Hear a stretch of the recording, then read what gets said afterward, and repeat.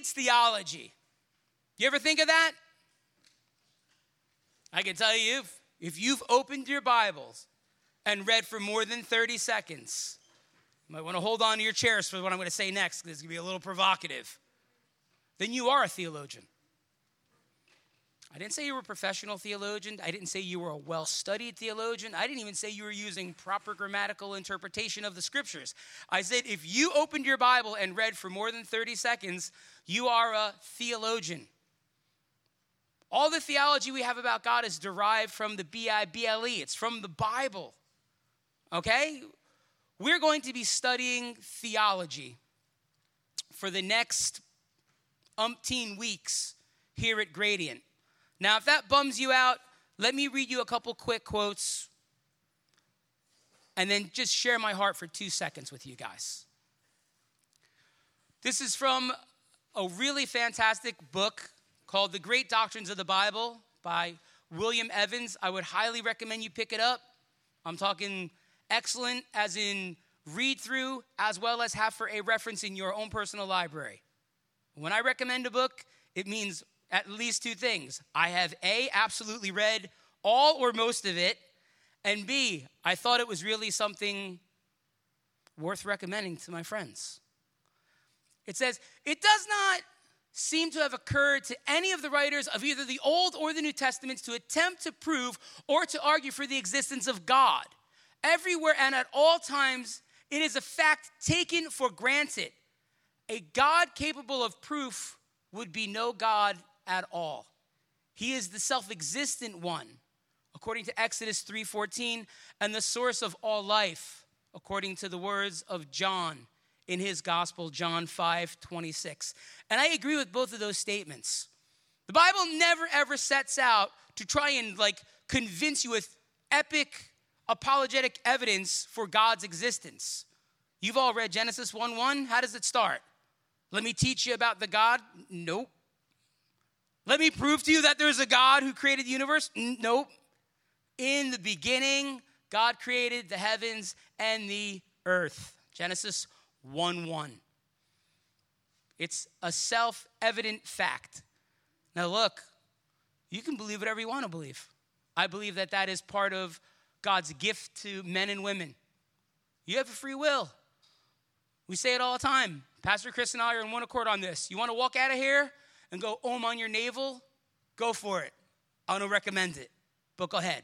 You want to go home tonight? Pray to the flying spaghetti monster? Go ahead. I don't think he exists. And a God that doesn't exist isn't going to hear your prayers anyway, but you're free to do that if you want. Or you can worship the God who has chosen, I don't know if you've thought about this, but I want you to think on it. You can worship the God who has revealed himself unto lost and fallen mankind. You could choose to worship the God who forever wed his deity to humanity in the person of the Lord Jesus Christ and willingly sacrificed. Have you thought of Jesus' sacrifice lately? We're going to get to it. It's not tonight's talk, but we're going to get to it. The fact that he who knew no sin became sin for us that we might become the righteousness of God in him. 2 Corinthians 5:21 teaches the gospel in a very short sentence. Jesus was sinless. The sinlessness of Christ is something all Christians should be able to shake hands, hug on, and agree upon. Amen? It's kind of fundamental. And that's what we're going to do. We're going to look at really fundamental doctrines, and we're not going to teach them in such a highfalutin way that you walk out of here scratching your head going, well, that guy up there said something tonight. He was bald and he said something about God. And Pastor Chris is just as bald as me, so one of 2 bald guys are going to be saying something about God for the next 14 weeks. So I love this quote. I want you guys to really quiet down your hearts for a second. Just really listen to this. Hear these words. While good theology does include rigorous academic debate, it never stops there. Good theologians discuss intellectual questions and concern themselves with academic debate because their chief concern is life. They want to know the truth, not merely so that they might think properly, but so that they might live properly. They engage in theology not merely to amass knowledge, but also to gain wisdom. Good theology, therefore, brings the theoretical, academic, and intellectual aspect of Christian faith into Christian living. In so doing, theology becomes immensely practical. Perhaps the most practical endeavor one ever engages in. I agree with Dr. Grenz on that. I think he was spot on. And he went home to be with Jesus over a decade ago, so he knows more about theology now than any of us who are actively studying it here on earth. But I heard Dr. Ron Rhodes say something to me 15 years ago when I was in seminary, and it has rung true to me all throughout my pastoral career. He looked us all in the eyes one day and he said, "My brothers, I need to speak to you ever so plainly." And this is a man with a doctorate of theology from Dallas Theological. And we're talking about 7 years of study to do the THD. This is a seriously studied, brilliant man, fluent in Greek and Hebrew. And he looked at us and he said, if theology is not devotional to the core, to lead you to the foot of the cross, to fall on your face and confess Christ as your all in all, then stop now and ask Veritas Seminary for a refund, because you will turn into an arrogant jerk. That was on day one of Christology, the study of who Jesus is. And I was struck hard with those words. Because I'll be honest, as a younger Christian, I wanted to know more of the Bible than my friends so that I could look really smart in Bible studies and win biblical Trivial Pursuit games. Ooh, look, I got all 5 colored pieces. I'm smart and you're dumb. And those words hit me like an arrow in the heart, and it was important for me to go home with a gut check that night. I don't remember a lot of everything else Dr. Rhodes said, but those words rung true. Because I had to ask myself over and over again, Jay, is that the truth? When you study theology, are you not living in a state of perpetual blown-mindedness? And I know that's not a word. But I looked at Webster's and they told me it was stupid. So they won't be adding it anytime soon. But that's the truth. When you study the Bible, when you dig into the deep things of God, the fact that he has a heart for us, think about your walk with Christ. Honestly now. And honestly think about 5 rotten things you've done in the last 6 months. Just 5 rotten, all out, like, man, woo, that was some dirty dog, gnarly stuff right there. Just think of it. The Lord Jesus Christ bled for all of it. Every single sin that you have committed, ever shall commit, future, or are presently entangled in today. All of our sin was nailed to the cross, and we bear it no more. That's the truth of the gospel, that Jesus is sufficient to meet our every single need. And you know, Pastor Chris and I really seriously, we realistically took a lot of time before going into this and figuring, is this a good endeavor for all of us to go down? So I want you to see what we're going to be studying for the next several weeks so that you're not blown away. Today we're going to look at 2. I don't know how I'm going to do 2, but I'm going to cover 2 amazing aspects and attributes of God. We're going to look at God's unity, and what flows out of unity is his triunity. Next week we'll look at human depravity. That'll be a ton of fun. Then we'll look at Christ's virgin birth, Jesus' sinlessness, Christ's humanity, the necessity of God's grace, and our response in faith, Christ's atoning death, Jesus' bodily resurrection, Jesus' bodily ascension, Christ's intercession, and the second coming. Are you guys at all excited, or is this not cool? Okay. And by the way, I don't need your excitement. I like it, but it's not necessary. I know a lot of dull people, so it's okay. If you want to just be all dull about it, just be all dull on the outside and like all like happy clown on the inside. I'm good with that. So we're going to look at the unity of God. We'll look at the unity of God, and then we'll look at the triunity of God. Now, I am a theology professor. There are some things, no matter how much you want to dumb down, they can't be dumbed down. What I did is I attempted with all of my being and a lot of prayer and study time to make it so that we can grasp it. All right? Yes, I've avoided a lot of the deeper things. If you want deeper things, then sign up for an 8-week Northeast Biblical Institute class. We dig in much, much harder, 2.5 hours every Tuesday night. And sometimes we're there well past 9:30. Just ask Pete Silverman. This is going to be what I call bite-size, digestible theology. And I want you to have that running theme. Think of it not negatively, like, you can do that. Like, who needs theology? Ugh. Not like that. Think of it like this. Who needs theology? And then you finish it reflexively, and you go, Lord, I do. Who needs theology? Lord, I do. Theology. Theos and logia in Greek. God, a word about. That's exactly what theology means. It's a word about God. Well, I tell people all the time, if you tell me you were a lover and follower of the Lord Jesus Christ, you cannot properly worship what you don't know. Otherwise, you could call Jesus a chair and just be wrong about who Jesus is. I ask people all the time in the church, and sometimes people get mad at me. I say, you love Jesus, which one? What? Which one? The Jehovah's Witnesses Jesus, the Mormons Jesus, evangelical Christianity is Jesus. Don't tell me any of those three Jesus are the same. They are all very different. So you have to know what you believe.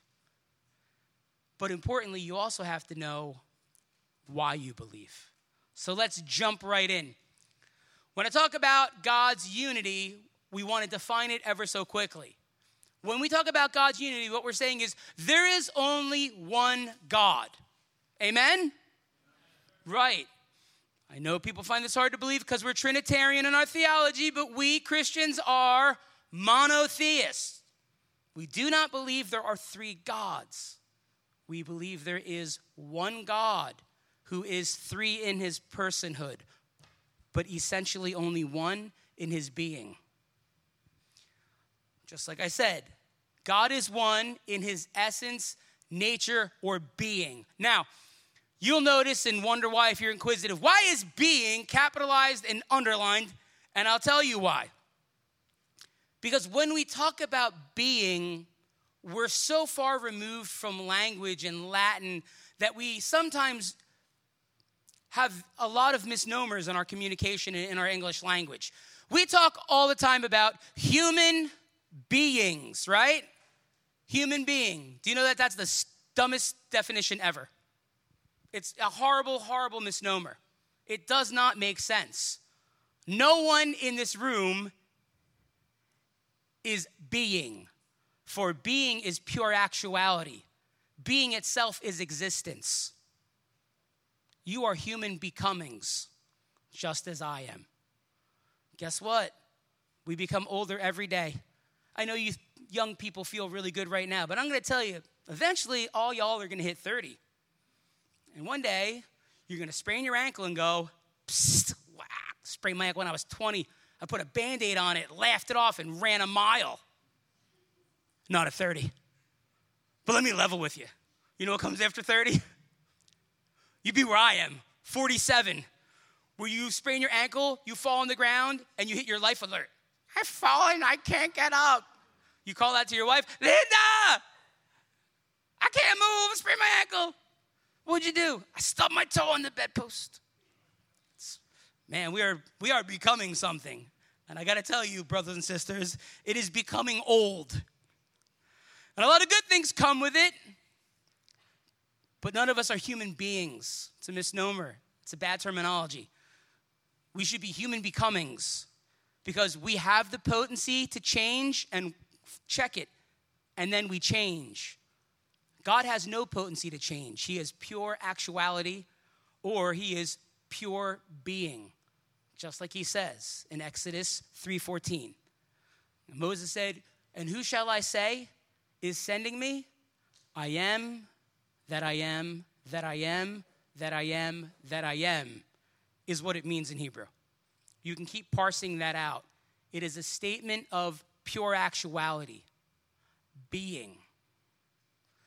God's unity is distinguished from a lot of other world religious views, like polytheism. Polytheism teaches that there are many equal gods, but the problem is they're all finite. I always ask someone, if your God has a beginning, right? Because that's what it is to be finite. If your God has a beginning, my next question to you is, so who is really God who brought your God into existence? And that's always the problem you'll have with finite gods. Anything that is finite begins to exist. Anything which begins to exist needs a first cause. That's called the law of causality. And it's really hard to refute. It does not apply to God because there is never a time when God has not existed. He has always existed. And everything in this created space, time, matter universe finds its existence and source in him. That's why God and God alone can say, I am the Alpha and the Omega, the beginning and the ending. That's why. So polytheism fails us. Many equal gods, but all are finite. So then there's a greater force at force. There's someone greater than these gods. Polytheism fails. Henotheism. Henotheism is just a very fancy form of polytheism, like the Greek pantheon.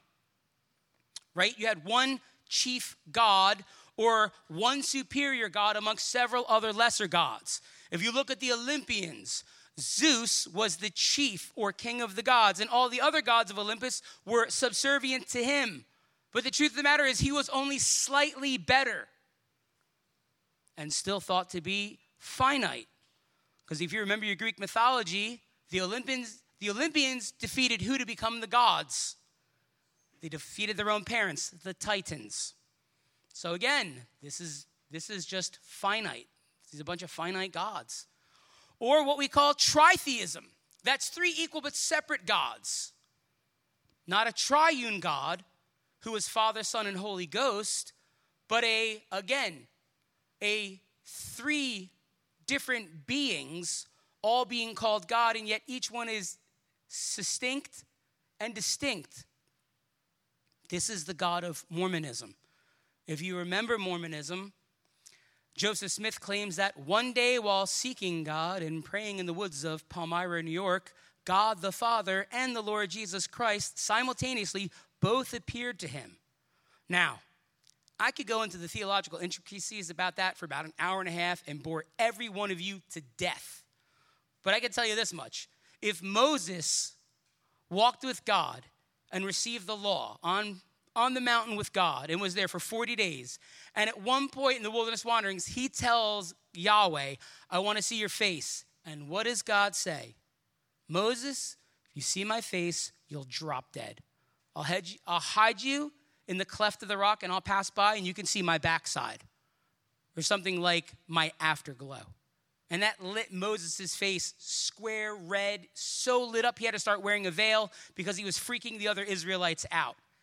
He got some serious God sunburn as the Lord passed by. Now you're going to tell me Joseph Smith, who everyone knows was like half a joker and always trying to con people out of things, is in the woods praying, and now all of a sudden, Almighty God the Father and Jesus show up, and he was not smoked. He was okay with it. Very, very, very, very, very, very, very hard to believe, which is why I call it unbelievable. So when we talk about God's unity, it is distinct and different and yet extremely closely related to God's triunity. But we have to realize that. We worship one God in three, the three in one. And I know you're going to say, give me some great examples. I can't. And I'll tell you why. Because our finite human minds can't understand God's infinite being and holiness. What we can do is accept by faith that the triune God who revealed himself to us gave us great information about who he is and exactly what he's like. God would never lie to us. Why would he lie to us? Well, when he tells us distinctly that he is Father, Son, and Holy Spirit, he is telling us something about his nature that, although hard to understand for us from a human aspect, is still the truth. So what about the biblical basis for God's unity? Well, I would say it's the very beginning of the Bible. First place. And when people come to me and say, what's the first book of the Bible I should read? I'm a new Christian. I don't say the Gospel of John like most pastors. I say you should start in the beginning of the book as if you were reading a novel. The first book of the Bible is Genesis. Start in Genesis so you can see the greatest miracle of all. God speaking and breathing everything into existence. Once you can understand that supernatural miracle, that work of God, you can start to understand some of the other miracles he is doing. But it clearly says, in the beginning, God. There is one God, and he is the one who started it all. And there is a hint of his triunity in his name Elohim, which in Hebrew is plural. We'll get to it later, I promise. Exodus 20, verses 2 and 3 said, I am the Lord your God. You shall have no other gods before me. Now, God isn't saying, look, there's a bunch of other gods, and compared to me, they're not all that hot, so don't go after them. What God is really telling the Israelites is that there is no other God besides me. There is none. Bowing down to a little tin God who has eyes but cannot see, a mouth but cannot speak, ears that cannot hear. Why would you pray to a little tin God? Brothers and sisters, do you really think a little tin God is ever going to satisfy you? Be there for you? Work miracles for you? Never. Because a little tin God is no God. The great Shema of Deuteronomy 6:4. Hear, O Israel, the Lord our God, the Lord is one. There is the unique oneness of the God of Israel. Isaiah 43:10 and 11 said, before me no God was formed, nor will there be one after me. I, even I am the Lord. And apart from me, there is no Savior. God is telling us clearly, there are no other gods. When you run after other gods, you're running after nothing. You're running after idols. You might even be worshiping demons and not know it. Don't run after other gods. Walk with the true God. And you know, that's what God is inviting us into. That is the fact of covenantal love. God is saying, come in, come into the covenant, all right? Come in by faith, and I'll keep you here. That's covenantal love.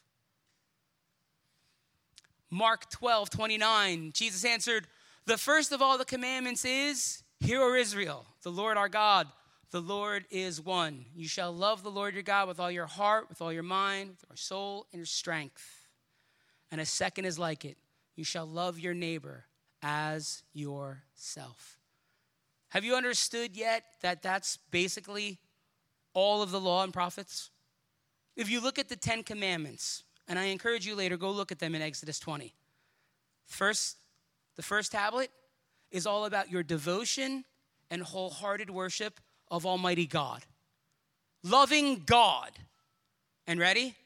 Tablet number 2 is all about not sinning against your brothers and sisters who are created themselves in God's image. It's loving people. Now let me show you where people screw it up. They want to love people more than they love God, and they've got the commandments chronologically backwards. You need to be wholly devoted to the Lord. Love the Lord your God with all your heart, mind, soul, and strength. And then the second one that is like it, Jesus said, I think he's trying to show us is so much easier. When you have your vertical relationship with God properly aligned, ready? Boom. Then everything that we're so concerned about here on the horizontal will be so much easier to manage. But if you mix up the analogy, if you flip it around, and you're so worried about your friends and you're so worried about earthly relationships, you might forget about the most important relationship you could ever have. Don't put more focus on the horizontal and put the most important relationship with God on hold. All right? The vertical is more important than the horizontal.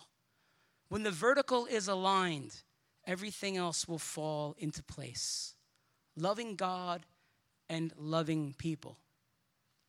It's what the entire law is about. All of it. Paul said in 1 Timothy 2:5, for there is one God. Just one God. Ephesians 4:6, there is one God and Father of us all. James 2:19, one of my favorite verses in the New Testament, said, you believe that God is one. You do well. Even the demons believe and tremble. You see, the demons are already sunk, so to speak. The goose is cooked. There is no intermediary for angels. They stood in God's presence. They made their call. They made their choice. Thanks be to the Lord Jesus Christ. We have an intermediary. We have a Savior. Jesus stands in the gap for us. You see, we can believe that God is one and not tremble. We can do something the demons can't do. We can rejoice. 1 Corinthians 8, 4 through 6. The Apostle Paul said, we know that an idol is nothing and has no real existence, and that there is no God but one. For although there are many so-called gods in heaven or on earth, as indeed there are many gods and many lords, yet for us there is one God, the Father, from whom all things are and for whom we exist. There is only one God. This, again, just is expounding upon the unity of God. And this is something that, just so you know, the early church believed, defended, and wrote upon. Here's an early edition of the Apostles' Creed, probably written most early, sometime between AD 190 and 200, maybe as late as 225. And then it was developed and added upon, and then you finally get a much later rendition. But this is one of the earliest editions of the Apostles' Creed, which states, I believe in God, the Father Almighty, the creator of heaven and earth, and in Jesus Christ, his only Son, our Lord, who was conceived of the Holy Spirit, born of the Virgin Mary, suffered under Pontius Pilate, was crucified, died, and was buried. The third day, he rose again from the dead. He ascended into heaven and sits at the right hand of God the Father Almighty, whence he shall come to judge the living and the dead. You see a very early conviction in the church that Jesus is, again, not just the Son of God in some weird earthly fashion. No, there's something very different. You see, theologically, Jesus possesses what we would call eternal sonship. Jesus has always been the Son of God. Always. At a point in human time, he incarnated. But he was at the beginning with the Father. It says so in the scriptures. Go read the beginning of John's gospel. In the beginning was the Word, and the Word was with God, and the Word was God. Clear as day. But look at what happens by the Council of Nicaea in AD 325. This is the Nicene Creed, which I think is ever so much more clear, as you can see that Christians were starting to study the Bible more and give more credence to, again, academic study. And by the way, if you didn't know it, we call them creeds because in Latin it starts with credo. Credo is Latin for I believe. So now you know why all the creeds start with I believe or we believe. That's what credo means. We believe in one God, the Father, the Almighty, maker of heaven and earth, of all that is, seen and unseen. We believe in one Lord, Jesus Christ, the only Son of God, eternally begotten of the Father, God from God, light from light, true God from true God, begotten, not made, of one being with the Father, through whom all things were made.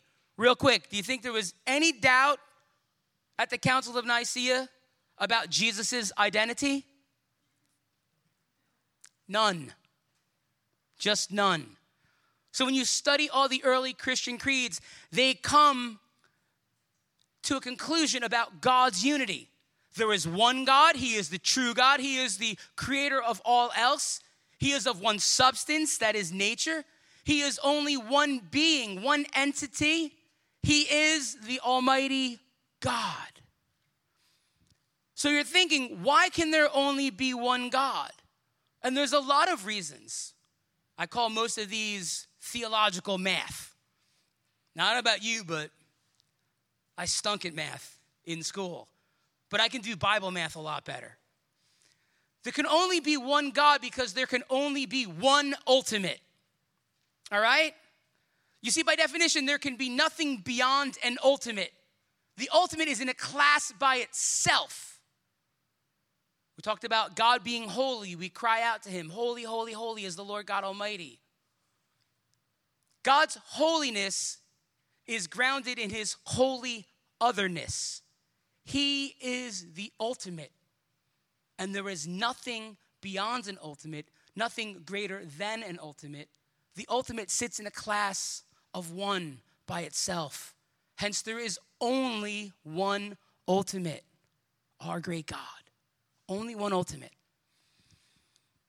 Also speaking about mathematical Bible math here, there can only be one perfect being. There can only be one perfect being. If there were two, they would have to differ in some way. Otherwise, you'd have a contradiction here. You can only have one perfect being. If you had two, there would be some kind of difference. To differ would have the problem of one having a perfection that the other did not have. But the one that lacked that perfection would not be absolutely perfect. So if you have a difference in classifications, you again will only end up having one absolutely perfect being. Two perfect beings would cancel each other out. It would be like a stalemate in chess. Because you can only have one infinite being. If there were two, they could not be the same in their being. Two infinite beings would be the very same kind of being. Hence, again, they would cancel themselves out. And infinity is that funny kind of thing. When you start thinking about it, it is a mind-blowing thing. That which is infinite is beyond limitation. Real quick, who's very good in math? What's half of infinity? Infinity. What's 20% of infinity? Infinity. What's 1,000th of infinity? Infinity. Infinity, mathematically speaking, cannot be divided or parsed. It cannot be. Now, there can be a different kind of being, because that becomes a philosophic argument in Greece thousands of years ago. There cannot be more than one kind of being. Incorrect. There can be a different order of being. God, who is without beginning or end, who is infinite in his being, can create in his own image finite beings. But that's a being of a different order. So there is nothing to cancel out. There can only be one infinite being. I like what Albert Einstein said. He said there was only one mind behind all of it. He said the harmony of all natural law reveals an intelligence of such superiority that, compared with it, all the systematic thinking and acting of human beings is an utterly insignificant reflection. In his book, Herein Show Me God, page 66. All natural law. When you look at the universe in which we live, brothers and sisters, and do yourself a favor, get out of Middlesex County once in a while so that you can see the stars. They exist. They're hard to see here with all the light pollution. But, Pennsylvania and North Jersey is a quick car ride away. Go out there, and if you really want to feel a sense of awe and amazement, Sit in a dark field at night and start counting stars. Seriously. Do this. I want you to do this. Start counting stars. Start counting them. It says clearly in the Old Testament that God has called each one of them by name. That's the kind of God we have. So let's draw some conclusions on God's unity. There is absolutely only one true God.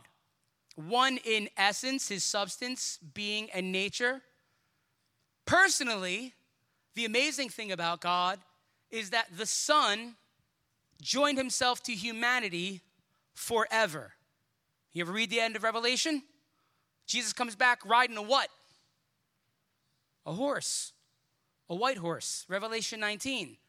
Well, this is perfectly in line with theology. He was visibly taken from out of the apostles' sight. He ascended up into the clouds back to the right hand of the Father.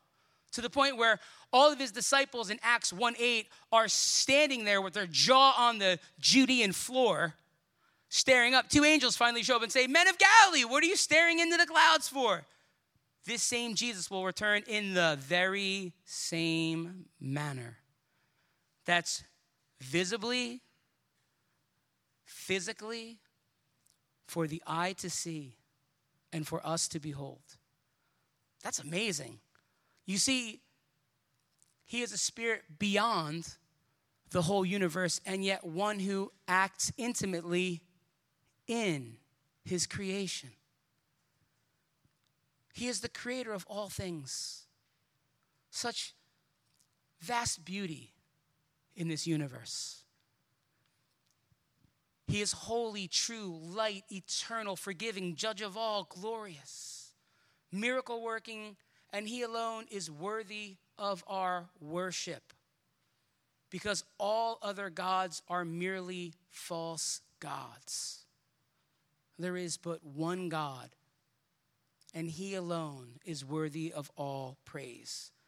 Which brings me to the triunity of God. This is where we can unpack a little more. It's not only necessary, but I think that the Trinity is reasonable. So let's define this. Unity means there are not two or more gods, right? We talked about unity. We know there is one God. But when we talk about that, we have to talk about the fact that there is also simplicity in God. And when you say this, people get bugged out. They're like, well, you can't start calling God simple.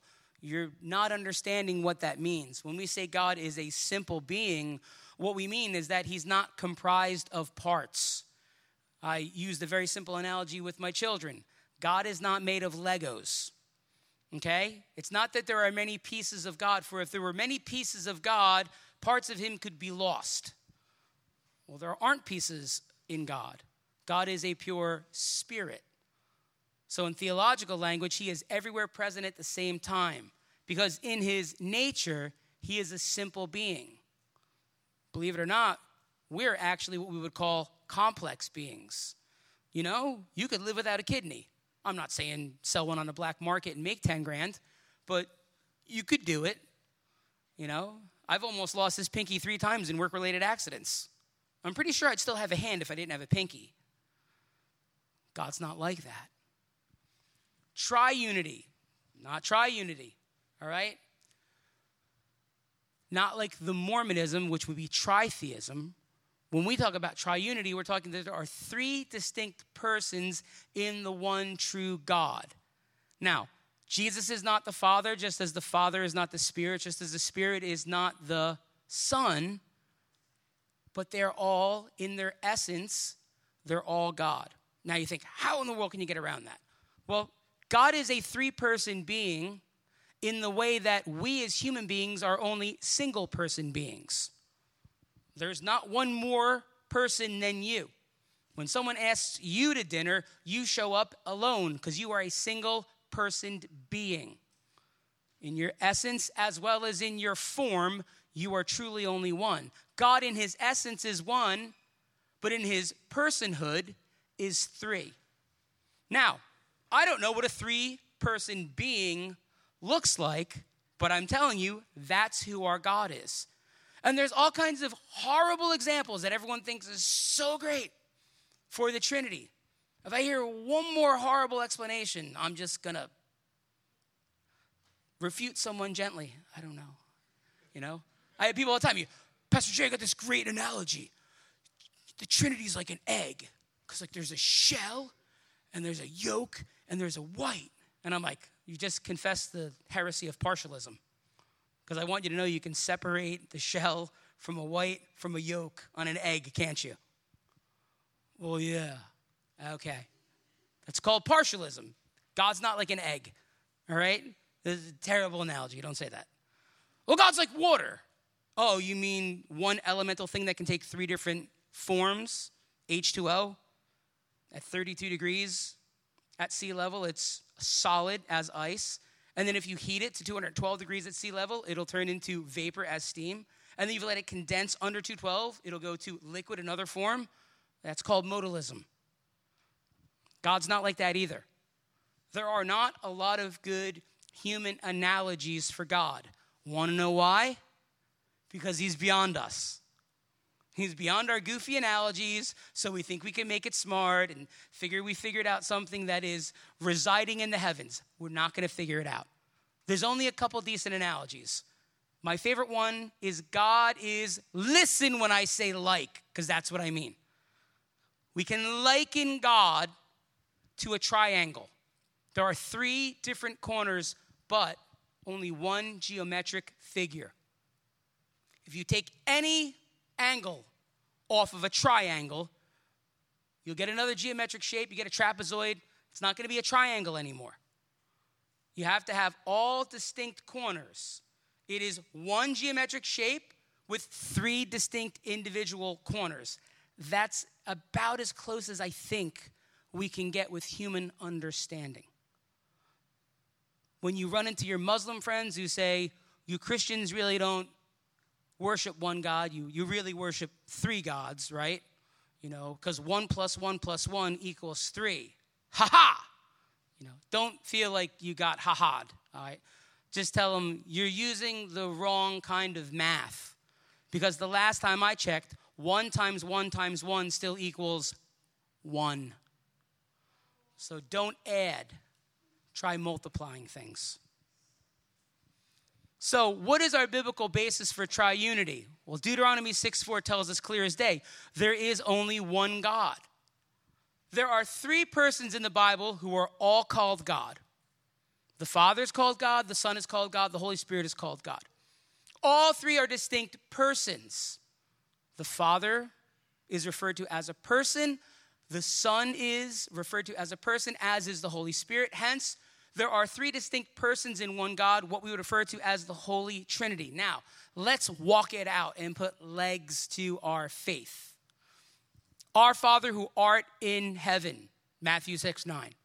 Clear as day. Our Father who art in heaven, he's referred to. Father, into your hands I commit my spirit. Jesus yielded up his spirit. Remember, the Romans did not take Jesus' life for him. That's a horrible historical inaccuracy. Jesus surrendered his spirit to the Father. They went and they broke the other 2 insurrectionists, the 2 other criminals' legs so that they would die quickly. And when they went over to Jesus, he was already dead, for he had yielded up his spirit. Father, into your hands I commit my spirit. Romans 1:7 says, grace and peace to you from God our Father and from the Lord Jesus Christ. And Galatians 1:1 says, Paul, an apostle sent not from men nor by man, but by Jesus Christ and God the Father, who raised him from the dead. So clearly, this is just a tiny little fragment of scriptures where God is distinctly referred to as God is the Father. The Father, God the Father. So we can say that and not sound like a bunch of heretics. We can say God the Father, God the Son, and God the Holy Spirit. Nothing wrong with that. Because also the Lord Jesus Christ, the Son, is called God in the scriptures. He claimed to be the I am of Exodus 3:14. All right? He claimed to be that. In John 8:58, the most clear, outright, way Jesus could identify himself as divine. And I can tell you, go read John 8:58 and see how the Pharisees reacted if you want to see what they thought. Jesus said, most assuredly, I say to you, before Abraham was, in Greek, ego eimi, I am. Or to totally clarify in English, I am the I am. And they all picked up rocks to kill him. Because he, being a man, made himself equal with God. All the cults try and jump 6 ways sideways around it. There's no way around it. Now, I didn't say you had to walk out here rejoicing and praising the Lord Jesus Christ as God incarnate. But I'm telling you right now, Jesus said he was God on earth. So the next time someone gives you a goofy internet argument, because that's what I call them. Well, I did some studying. I went to 3 different websites and just cut and paste into this document. Now I look like a theological genius. Ask that person a 4th question and watch how dumb they really look. I didn't say how dumb they were. I said how dumb they look. No, Jesus claimed to be God, clear as day. He forgave sins, which is something that only God can do. Mark 2:5-7. Remember the story, the paralytic man who was actually let down through the roof of Peter's house? Which I always tell people, everyone misses that. They broke Peter's roof to get this guy to Jesus. You understand how desperate people were to see Jesus in his day 2,000 years ago? They broke a guy's roof to get their paralyzed friend to Jesus. Let me tell you something. That's faith. If you've never seen that in the friends of the paralyzed man, they had faith, real faith. He walks by this man and he says, son, your sins are forgiven you. The scribes replied, who can forgive sin but God alone? Do you remember what Jesus did to follow that up? He spun around and said, so that you know the Son of Man has power on earth to forgive sins, I say unto you, arise, pick up your bed, and go home. And the man who was paralyzed for many years picked up his bed and went home. Jesus backed that whole statement right up. And I tell people clear as day, that man's sins were forgiven. You think Jesus doesn't have power on earth to forgive sins? He would have sinned again, don't get me wrong. But he forgave that man's sins, which Jesus was clearly more concerned with. And when the Pharisees made an issue out of it, it became a public teaching moment. So that you know the Son of Man has power on earth to forgive sins, I say to you, pick up your bed and go home. And that just backed up that Jesus was who he said he was, God. He claimed he should be honored just as the Father is honored. That's a heavy claim. John 5:23, all should honor the Son just as they honor the Father. He who does not honor the Son does not honor the Father. Who is worthy of worship? Biblically speaking, who is worthy of worship? Isn't it only God? Right? Only God. Which means that's right. Stop worshiping your relationships and your grades and every other goofy thing. Don't make me say it. Stop worshiping your boyfriend. He's not that great. I know him. Only worship God. All right? Nothing else is worthy of worship. You can say they're swell, a lot of things. No one is worthy of worship other than God. Brothers and sisters, we need to preach that to ourselves on a pretty regular basis, or we'll stop paying homage to the one who is due all worship, and there's a great chance we'll start worshiping a lot of other things. But this is what's amazing. Jesus received worship 10 times in the Gospels. 10 times. The mother of James and John in Matthew 20 came and prostokaneoed. They laid themselves out prostrate and worshiped Jesus. To lay down at his feet, they worshiped him. The Gerasean demoniac, after Jesus cast demons out of him in Mark 5:6, worshiped Jesus. A blind man in John 9:38 worshiped Christ after he was healed. Thomas the twin, after saying something as bold as, I'm not going to believe until I put my hand in his side. When Jesus shows up again in John 20:28, Jesus gently comes over and says, come here, Thomas. Put your finger here. Give me your hand. Put it at my side. Stop being disbelieving and start believing. And Thomas fell down and said, my Lord and my God. My Lord and my God. A woman at the tomb after Jesus' resurrection worshiped him in Matthew 28:9.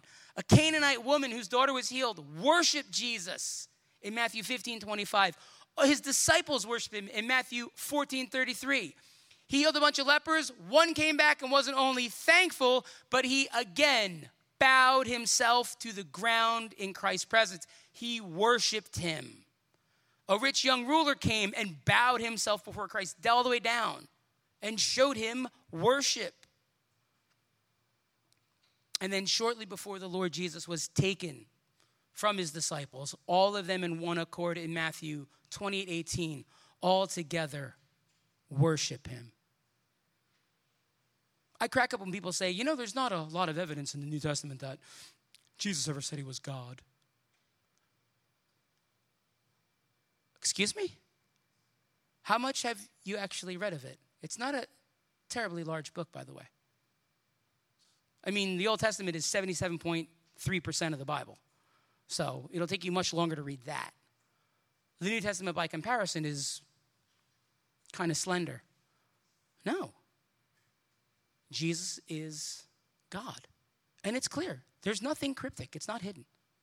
The Holy Spirit is God. Here's the one where everyone wants to go, well, no, he is. He has the names of God. He is called God in 1 Corinthians 3:16. And he's called Kyrios. He's called Lord in 2 Corinthians 3:17. He's called God in Acts 5:3 and 4. When Ananias and Sapphira pretty much sold a piece of property and then kept a little bit of profit for themselves and then hypocritically laid everything out at the apostles' feet and said, here's all the proceeds.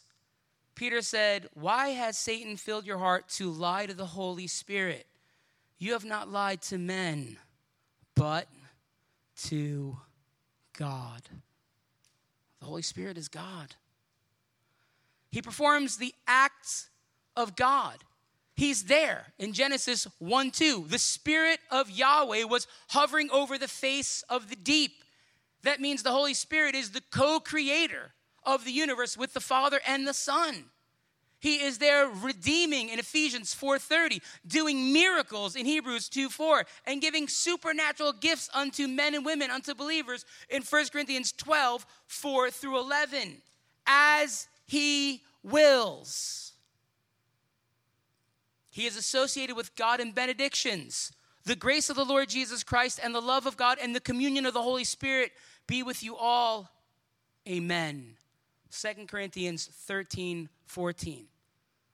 The Spirit is not the essence of God, guys. All right? I know some people try to teach that. Well, you ever try getting personal with a force or an essence? When's the last time you kissed an electrical socket? It might be a shocking experience, but I don't think it's really all that personal. It says clear as day in Ephesians that you can grieve the Holy Spirit. Now, let me ask you a real quick question. Is it possible to grieve someone who doesn't love you? No, it's impossible. You could do something extremely egregious, and if someone doesn't give a rip about you and could care less about you, you haven't done anything. The last time I checked, it's impossible to grieve an impersonal force. We're admonished by Paul not to grieve the Holy Spirit. And that is because the Holy Spirit, whom is God, intimately loves you and is concerned about you. And our actions in this world can grieve him. What about personhood? Because we said that there are three distinct persons in the one triune God. Well, I can tell you this much. In the Bible, the Father is a person, the Son is a person, and yes, the Spirit is a person.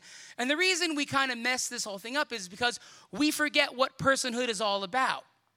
The three distinct elements, the personal characteristics that give one personhood. All right? It's a mind, emotions, and a will. And Aquinas made this argument in the 1500s, but he was still right. One is a person if you have a mind, emotions, and a will. This is one of the very huge reasons that we say animals are not people, because they're not. And I know I get people really mad, but they say that you're treating that animal inhumanely. We eat animals on a regular basis in this country. You can't treat an animal inhumanely because they're not human. You can only treat humans inhumanely. I hate to get like all grammar Nazi here, but it's in the word.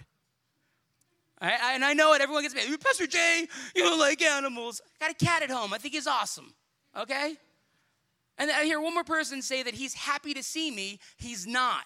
He knows that I'll give him a treat if he does his little trick. You see, he's well trained. And he's a mooch. He loves to eat. The fat little cat is what he really is. He's been conditioned. Animals do not have a will. We all know in this room they have instincts, and they follow them. Brothers and sisters, you are not an animal. Jesus Christ said, men and women will give an answer for every idle word they ever speak. Woo-hoo! You know what that means? That means everything you do of your own free will, of your own volition. It's part of your personhood. It's part of being a free will agent. It's part of being created in the image of Almighty God. A lot of amazing ways. But these are the big three: a mind, emotions, and a will. That's what a person is. One who can think, choose, and feel. And the Father most certainly is a person. He has a mind. Matthew 6:32. Your heavenly Father knows what you need. Well, of course he does. Matthew 6:10. Jesus said, Father, your will be done. That means that God the Father can choose. He most certainly did. He chose to create. No one forced his hand. No one forces God's hand. And of course, God the Father can feel. In Genesis 6:6, it says, it grieved him that he had made man on earth, because he looked around and it said the intents and thoughts of all mankind was nothing but evil constantly. And that grieved God, because God has emotions. He does. What about Christ? Does this apply? Jesus has a mind. In John 2:25, it says, he knew what was in a man, and so he did not commit himself to some. That's right. That's an amazing mind that knows. He can also choose. In John 10:18, it says, I lay down my life of my own accord. No one takes it from me. That's choice. And we know Jesus has emotions. We know that he feels. John 11:35, shortest verse in the entire Bible. 2 words. Jesus wept. At the tomb of a close friend, Lazarus of Bethany. What about the Spirit? The Spirit himself is also absolutely without fail a person. He has a mind. John 14:26. The Holy Spirit will teach you. Forces do not instruct and teach. They just don't. He can choose. 1 Corinthians 12:11. He gives gifts as he wills. Now, I know a lot of Christians like to think that they choose their own spiritual gift. Well, you don't. It has been bequeathed to you. The Holy Spirit has given you a gift as he sees fit. You know what we really need to do as believers? Determine what it is and exercise it and walk in it. And of course, the Holy Spirit can feel. Ephesians 4:30, I made reference to it before. Do not grieve the Holy Spirit. You can grieve the Holy Spirit, A, because he is a person, B, because he loves you. And if he didn't love you, you could not possibly grieve him. How about the personal pronoun, ikenos in Greek, he? John 16, verses 13 and 14 says, he. But when he, the Spirit of truth, comes, he will guide you into all truth. For he will not speak of his own initiative, but whatever he hears, he will speak. And he will disclose to you what is to come. He shall glorify me, and he shall take of mine, and will disclose it to you. You don't use personal pronouns. of its. And I hear Christians on a regular basis say that. And I always correct them very gently. Ooh, you would not like that if someone referred to you as an it. That's very impersonal. Personal pronouns are used of personal beings. He. What's amazing about this is that we see God's triunity clear as day in Scripture. All three people exist in the triune God at the same time. All you have to do is go to the baptism of the Lord Jesus Christ in Matthew 3:16 and 17. All present at the same time. And Jesus, when he was baptized, went up straightway out of the water, and lo, the heavens were opened unto him, and he saw the Spirit of God descending like a dove and alighting upon him. And lo, a voice from heaven, the Father, saying, This is my beloved Son, in whom I am well pleased. Clear as day. The Father's voice heard from heaven, the Holy Spirit as or like a dove coming down and alighting upon the eternal Son of God, the Lord Jesus Christ. All three simultaneously there. Father, Son, and Holy Ghost. Hence, all three distinct persons in one God, the Trinity. So what should our response be? And I know you probably would just love me to shut up now, and we should all eat more pizza. And I agree with you, and we can do that. But I want to share just 2 more minutes with you, because I think we can have a broad array of responses. But one is that this is a God who is true unto himself, a God who cannot change, a God who cannot lie, a God who is always constant, always the same, never capricious, never wandering. And that really means that he is trustworthy. Brothers and sisters, the Lord wants you to trust him, because there's no one trustworthy like him. Secondly, since this God does not change, his promises are sure and never fail. When you read something in the Word of God, it is the truth. When God makes a promise to Abraham, it comes to pass. When God speaks truth to his church, it is for his church of all times, not just apostolic times 2,000 years removed from us. For today, you guys are part of the New Testament continuing story. Have you ever thought about that? The Word of God is not truly closed in a certain sense. Jesus went back to the right hand of the Father 2,000 years ago, where he now ever lives to make intercession for you, and he's coming back. The 7 thunders have not yet uttered their voice in the book of Revelation. And when John goes to write it, you know what he's told by an angel? Seal it up. Don't tell anybody. I can't wait to find out what the 7 thunders say. You won't find it in Revelation. It just says that it was sealed. We are in a living, breathing community with one another and the Lord Jesus Christ. We are part of the continuing story, which is so awesome. The same gospel that Jesus spoke to his disciples. Go into all the world and teaching them. Make disciples. Baptize them in the name of the Father and of the Son and of the Holy Spirit. Did you ever see the Trinitarian oneness in baptism? That's the formula. In the name of the Father and of the Son and of the Spirit. We get to be part of that, brothers and sisters. And that's exciting. He's also a personal God. One we can know and enjoy in active fellowship with. One who wants intimacy with us. Listen to these last 3 verses. Isaiah 57, starting with verse 15 says, For thus says the high and exalted one who lives forever, whose name is holy.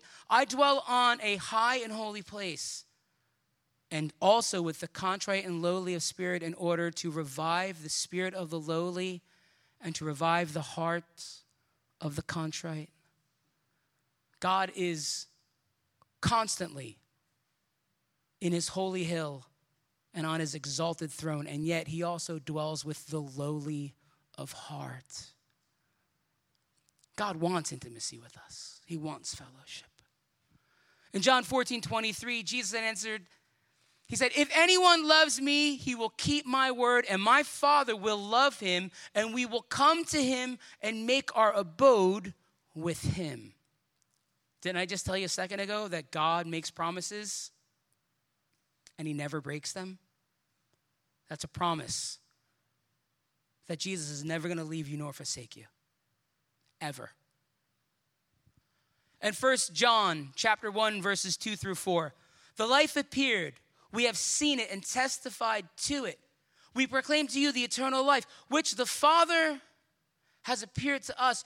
We proclaim to you what we have seen and heard, so that you also may have fellowship with us. And our fellowship is with the Father and with his Son, Jesus Christ. We write this to make our joy complete. You see, Trinity is the root of unity. God in and of himself is a working fellowship. I know you've probably never thought of it that way. But for love to really work, you need more than two. Because everyone says, well, you really need two. No, you don't. You need three things. You need three things for love to work. I don't care if it's familial love. I don't care if it's romantic love. I don't care if it's love for, your children. Listen to me. Love takes three things. A lover, a beloved one to receive, and the spirit of love flowing between the two of them. Those three things are absolutely necessary. And if you look at this world, God's triunity is around us. How many primary colors are there? 3 and only 3. What are the elements of time? Past, present, and future. How do we measure things? Length, width, height. That's triunity. It's triunity everywhere. Everywhere. I think God was trying to show us in nature something that he knew we'd have a hard time getting our heads around. But again, I'll leave you with this. If you can figure everything out about God, then you'd be God. And none of us are. So look, there's no questions for small group tonight. I'm going to invite Pete back up here real quick. We're going to close out with some worship, and then I want you guys just to do this. I want everyone to just enjoy an extended period of love and fellowship. Look, if you got something heavy on your heart, make your own little small group somewhere. If you need prayer, if you need counsel, if you need advice, all of our Gradient leaders are here. We love you guys. We're here for you.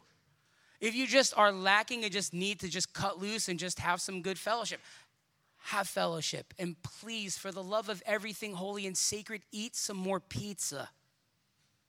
And why don't we all stand together for worship?